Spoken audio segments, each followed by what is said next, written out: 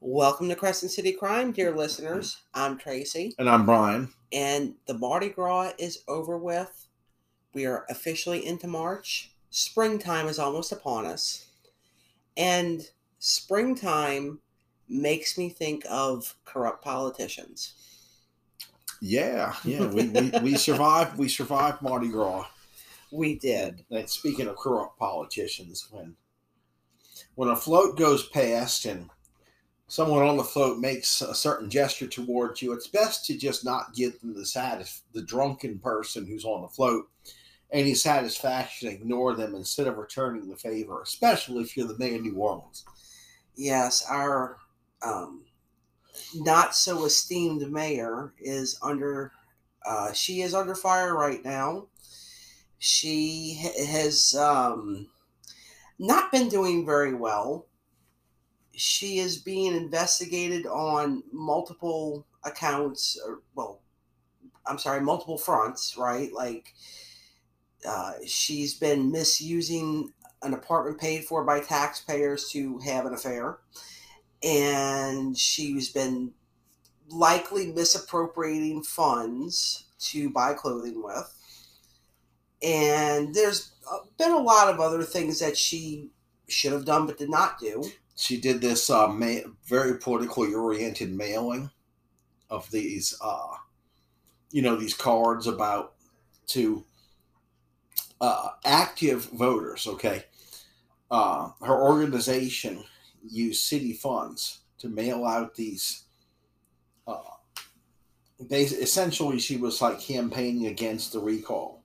Yeah, we are attempting to recall her. And whereas there's politicians, this is usually like state legislators, will send out these boring pamphlets that let you know what's going on, but they have to be very careful what they say.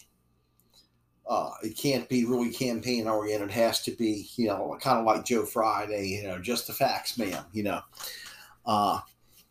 and you're supposed to simply mail them out to every constituent. You're not supposed to simply just mail out this stuff to only the active voters, but that's what her organization did.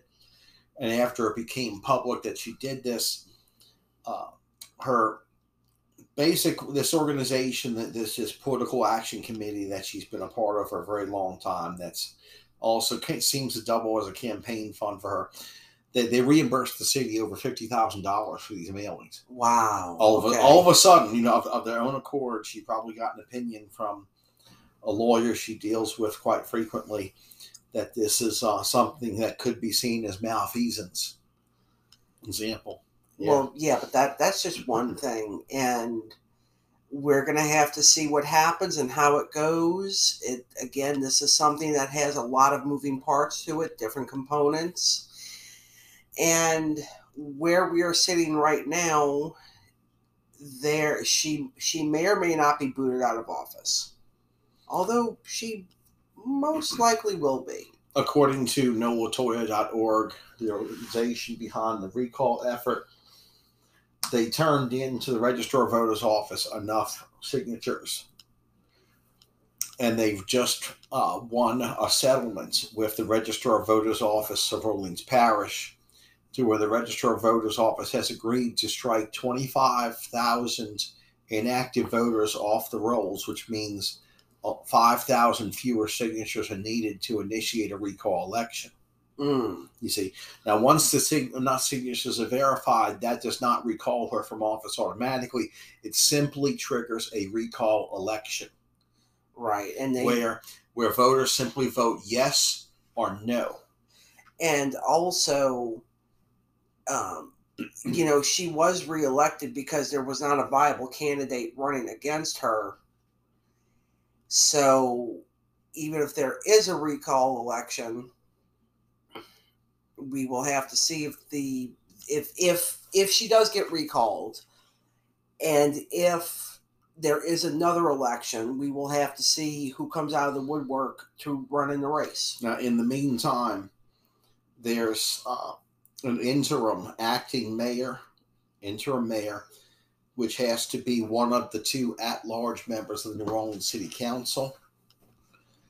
Councilman at large J.P. Morrell has volunteered in advance for this duty because he has declared that he has no intention of running for mayor Hmm. in the event of an election of a special election to follow the recall election. Right. And of course, ethically speaking, it would have to be J.P. Morrell because council person at large, Helena Moreno, Who I do think would be an excellent mayor. It's believed that she does want to run for mayor. I hope she does. So ethically speaking, it would not be, it would be improper for her to assume the interim mayor position if she's running for office. And also, Helena Moreno has been calling Mayor Cantrell to the carpet for a lot of things. So I would expect for her to stick with the ethics of the situation. No, she's been before coming home to New Orleans to, get on the New Orleans City Council. She was a state legislator. Prior to that, a local news anchor. Well, before she got into politics, she was a local news anchor. Yes. Yeah.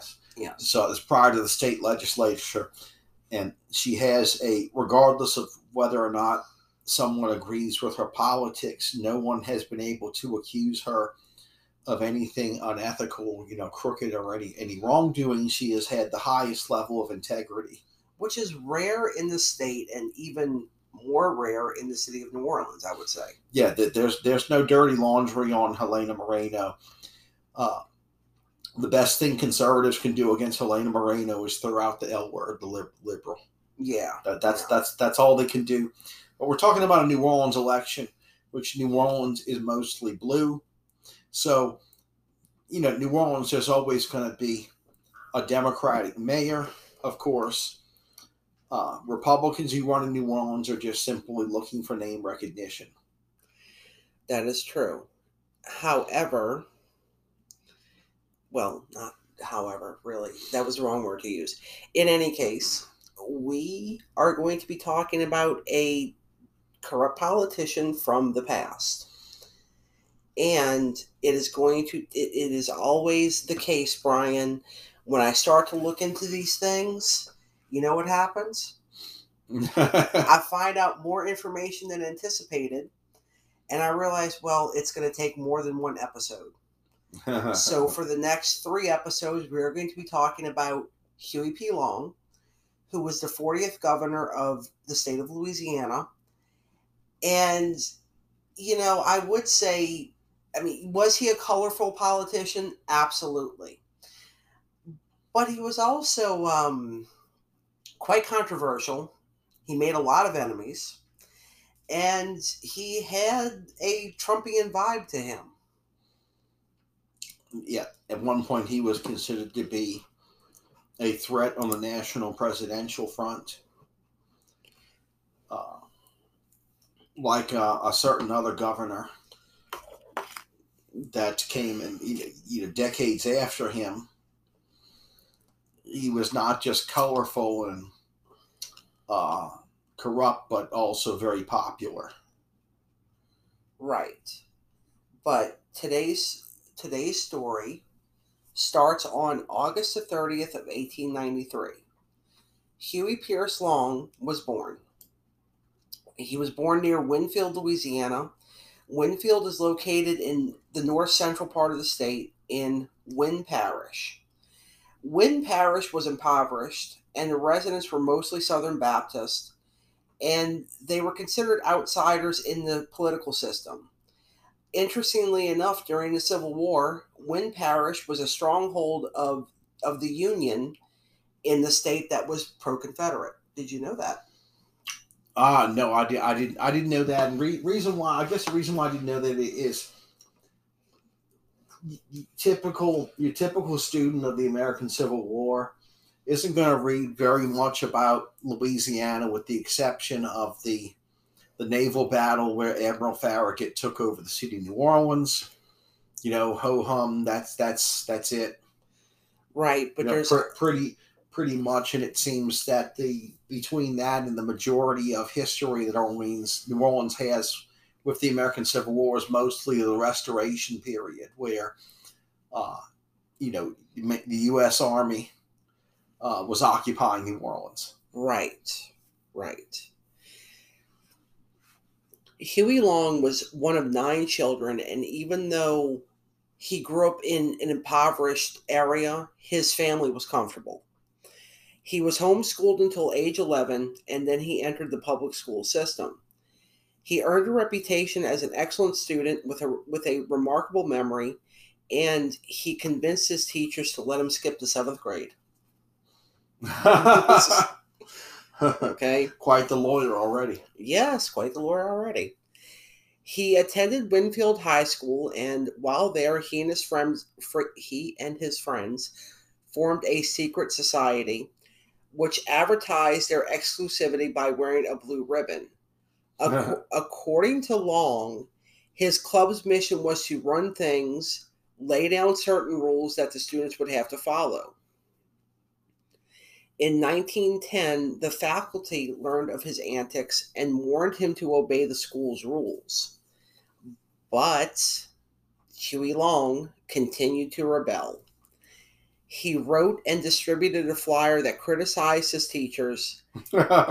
And at this time, there was a recently implemented state-mandated 4th year of secondary education. And he campaigned against that as a student. Okay. He was expelled for this.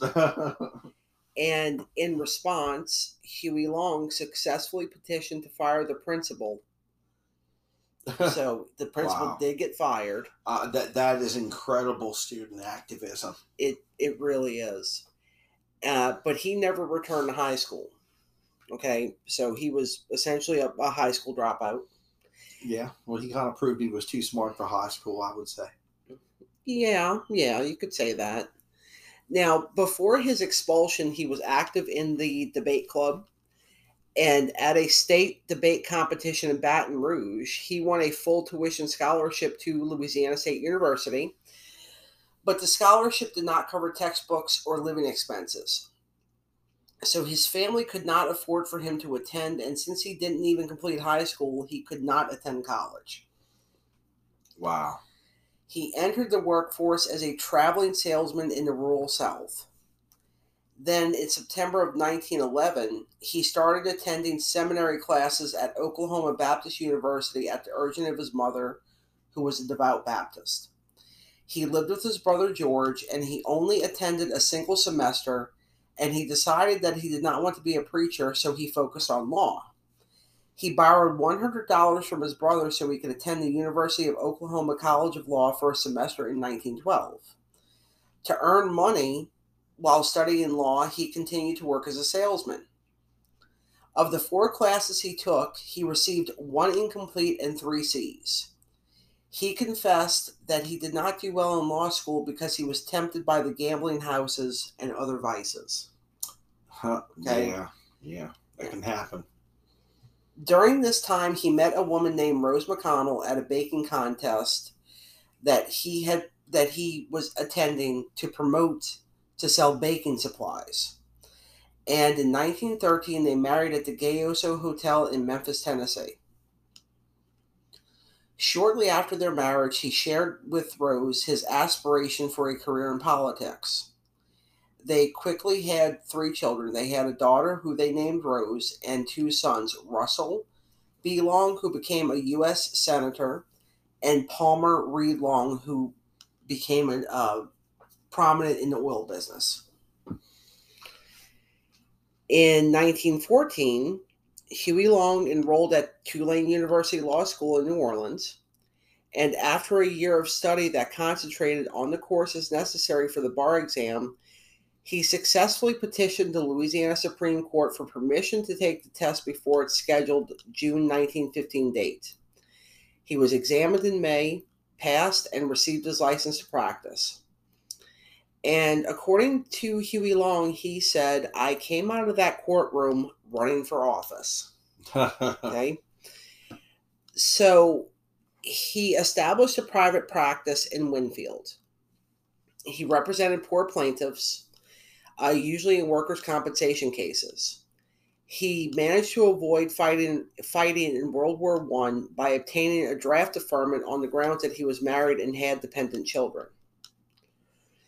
In 1918, he invested $1,050, which is the equivalent to $18,000 in 2020. So it's like the most recent, or one of those calculators that I could find, in a well that struck oil. The Standard Oil Company refused to accept any of the oil in its pipelines, which cost Huey Long his investment. And this caused a lifelong hatred of Standard Oil. Yeah. If a business makes an enemy out of a politician in Louisiana, that business might eventually regret it. Well, I want everybody to remember that he hated Standard Oil because it does come up again. Yep.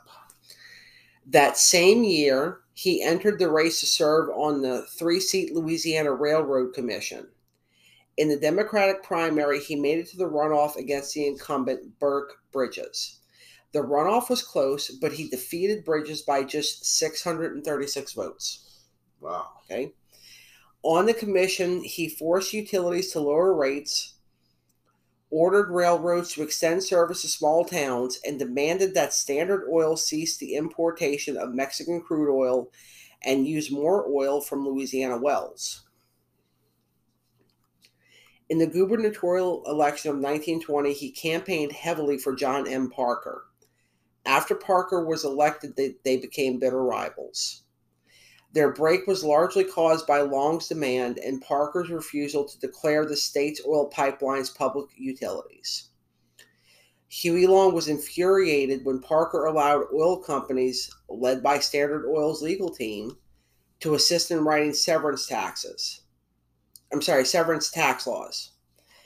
Long denounced Parker as corporate chattel, and the feud climaxed in 1921 when John Parker tried unsuccessfully to have Huey Long ousted from the commission. So he's making enemies pretty quick. Yeah. Okay. Yeah. By 1922, Huey Long had become chairman of the commission, now called the Public Service Commission. That year, he prosecuted the Cumberland Telephone and Telegraph Company for unfair rate increases.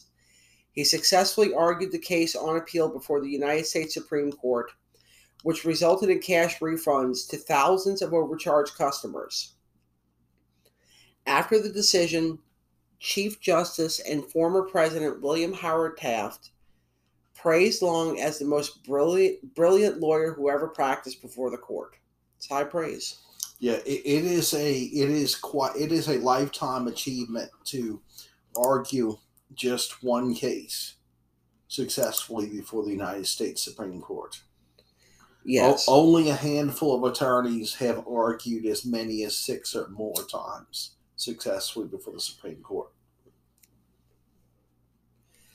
On August the 30th of 1923, he announced his candidacy for the governorship of Louisiana. He campaigned throughout the state and personally distributed circulars and posters. Part of his campaign was denouncing Governor Parker as a corporate stooge, and he vilified Standard Oil and assailed local political bosses. He focused on rural areas that were disenfranchised by the state's political establishment. But despite an enthusiastic campaign, he finished third in the primary and he was eliminated. We are going to pause here to take a quick break.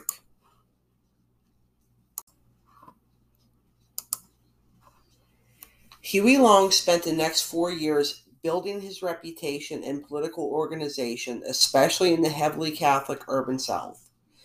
Despite disagreeing with their politics, he campaigned for Catholic U.S. senators in 1924 and 1926. In 1927, when the government mismanaged the Great Mississippi Flood of 1927, Huey Long saw an opportunity to gain the support of Cajuns whose land had been affected.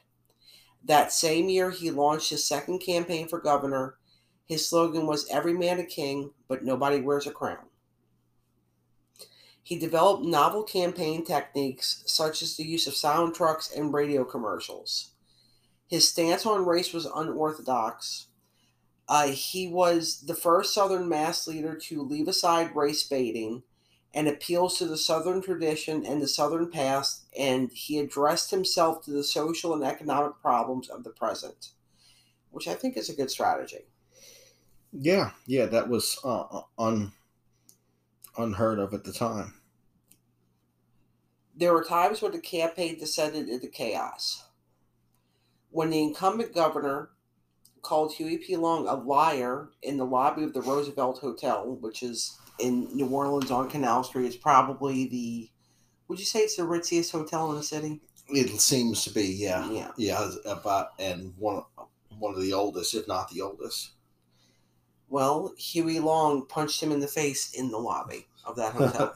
Okay. Which is kind of thing. It's like in Louisiana, it's violence among politicians is really nothing new. No, it's not. You're right. In the Democratic primary election, he won his margin was the largest in state history, and no opponent chose to face him in a runoff. So after earning the Democratic nomination, he defeated the Republican nominee in the general election with 96.1% of the vote. So at the age of 35, he was the youngest person ever elected governor of Louisiana. So at the age of 35. It's very unusual to become a governor in Louisiana, especially at the age of 35. If you become a governor in your 40s, you're considered to be a young governor. Yes, you are considered to be a young governor. In the primary election, some 15,000 Louisiana residents traveled to Baton Rouge for the inauguration. He set up large tents, free drinks, and jazz bands on the Capitol grounds. During his first days in office, he moved quickly to consolidate power. He fired hundreds of opponents in the state bureaucracy at all ranks, from cabinet level heads of departments to state road workers. Like previous governors, he filled the vacancies with patronage appointments from his network of political supporters. Every state employee who depended on him for a job was expected to pay a portion of their salary at election time directly into his campaign fund. Does that still happen? Do you know? It does. Oh, yeah. Okay. Mm-hmm. Okay. Except it's unspoken. Mm. Okay. It's simply understood. Once his control over the state's political apparatus was strengthened, he pushed several bills through the 1929 session of the Louisiana State Legislature to fulfill campaign promises. His bills met opposition from legislators, wealthy citizens, and the media, but he used aggressive tactics to ensure passage. He would appear unannounced on the floor of both the House and Senate or in House committees, and he would corral reluctant representatives and state senators, and he bullied his opponents. When an opposing legislator once suggested Long was unfamiliar with the Louisiana Constitution, he declared, "I'm the Constitution around here now," which was that Trumpian vibe I was talking about earlier. Yeah. Okay. Yeah. Now, he did have an active term as governor. And one of the big things that he did was he made textbooks free to all students in the state of Louisiana. Yes, ordinarily at that time, children of lesser financial means would rely upon benefactors, charity. Yes. Yeah. Yeah.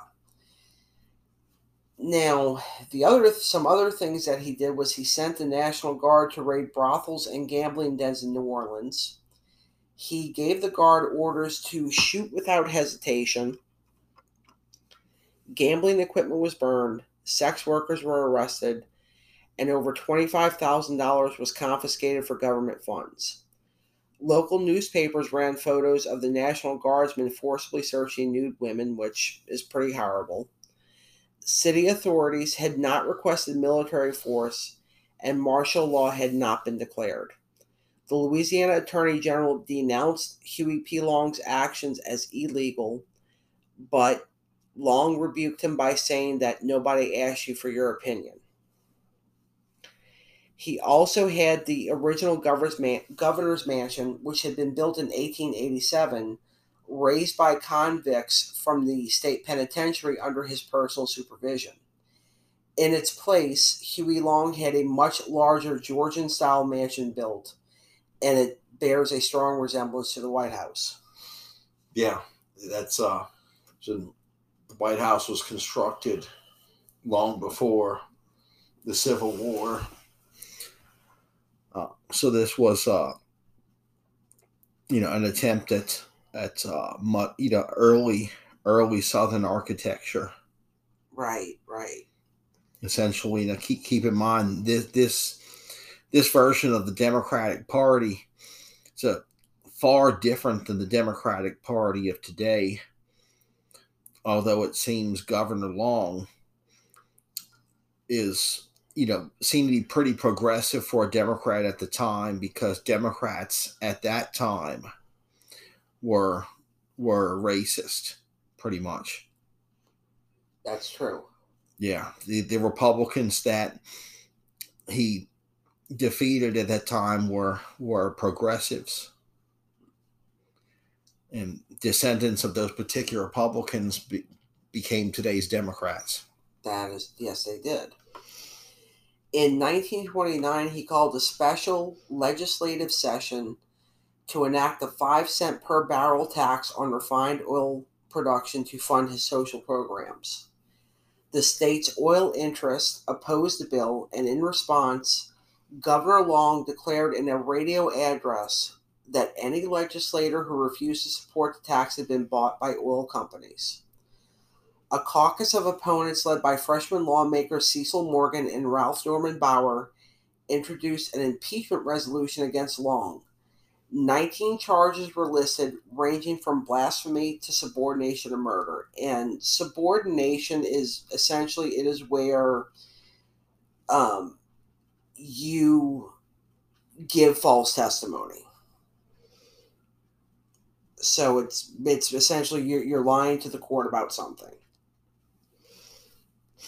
Well, apparently he was lying about certain politicians being bought off by the oil industry, because he just gave that as a blanket accusation without any apparent proof. How do you know when a politician's lying? When he opens his mouth. That's right, when he opens his mouth. Huey Long tried to close the session, but the Speaker, John B. Fournette, who supported Governor Long, called for a vote to adjourn. Despite most representatives opposing adjournment, the electronic voting board tallied 68 ayes and 13 nays. Opposing representatives began chanting that the voting machine had been rigged. Some rushed for the Speaker's chair to call for a new vote, but met resistance from their colleagues who supported Long. This caused a brawl, later known as Bloody Monday. Legislators threw inkwells, they attacked each other with brass knuckles, and Huey Long's brother Earl Long bit a legislator's neck. Did you know about that? Yeah. Following the fight, the legislator voted to remain in session and proceed with impeachment. Proceedings in the House took place with dozens of witnesses, including a hula dancer who claimed that Huey Long had been frisky with her. He was impeached on 8 of the 19 charges, and he was the third Louisiana governor charged in the state's history following Reconstruction Republicans Henry Clay Warmoth and William Pitt Kellogg. Now, do you think that Huey Long took this lying down? No. No, he did not. He fought back. Conviction would force him from the governorship and permanently disqualify him from holding any public office in Louisiana. And he took his case to the people with a mass meeting in Baton Rouge, where he alleged that impeachment was a ploy by Standard Oil to undermine him. The House referred to the charges in the Louisiana Senate, in which conviction in which conviction required a 2/3 majority. Huey Long produced a round-robin statement signed by 15 senators pledging to vote not guilty regardless of the evidence. The impeachment process, now futile, was suspended without holding an impeachment trial. It had been alleged that both sides used bribes to buy votes and that Long later rewarded the round-robin signers with positions or other favors. So there you go, that's politics. I mean, yeah, it's the Louisiana way. It is the Louisiana way. His response to the impeachment was to treat his opponents ruthlessly. He fired their relatives from state jobs and supported their challengers in elections. He concluded that extra legal means would be needed to accomplish his goals. He said, "I used to try to get things done by saying please. Now I just dynamite them out of my path." And this is when the death threats really started. This caused him to surround himself with bodyguards, and he was angry at the press and created his own newspaper called the Louisiana Progress. The paper was extremely popular and was widely distributed by policemen, highway workers, and government truckers. And in 1930, he campaigned for the state senate. And this is where we are going to leave our story for now. Next week, we will talk more about his political career, and we will talk about more enemies that he made. And we will also be discussing his death. Was he assassinated or was he accidentally killed? The debate still rages on today. I'm surprised that there's even a debate over that, given the number of enemies he made and the bullet holes in the walls at the in the first floor of the state capitol that have been that are there to this day. Well, like I said, you will want to hear the evidence before you make a decision. Right. Right? So, Brian, do you have any final thoughts? As a politician, especially in Louisiana, if you align yourself too far along the side of the common man at the expense of industry and business, you will definitely make enemies anywhere, as Louisiana especially. Yes. And dear listeners, we thank you so much for listening to us. We really appreciate your support. We appreciate word of mouth. We appreciate any reviews or ratings that you would like to give us. We are on all the social medias, which will be linked in the show notes, and we are also on YouTube. So if you'd like to subscribe to us there, please do so. And of course, be safe, be kind, and don't park next to vans. And remember that we're all human beings. If it's dark, it's dangerous, and it feels unsafe. Don't be there in the first place. Don't make the news in such a fashion. And if you are speaking to law enforcement in a professional capacity and you are not the victim or the witness to a crime, lawyer up. We will talk to you next week. Goodbye. Good night.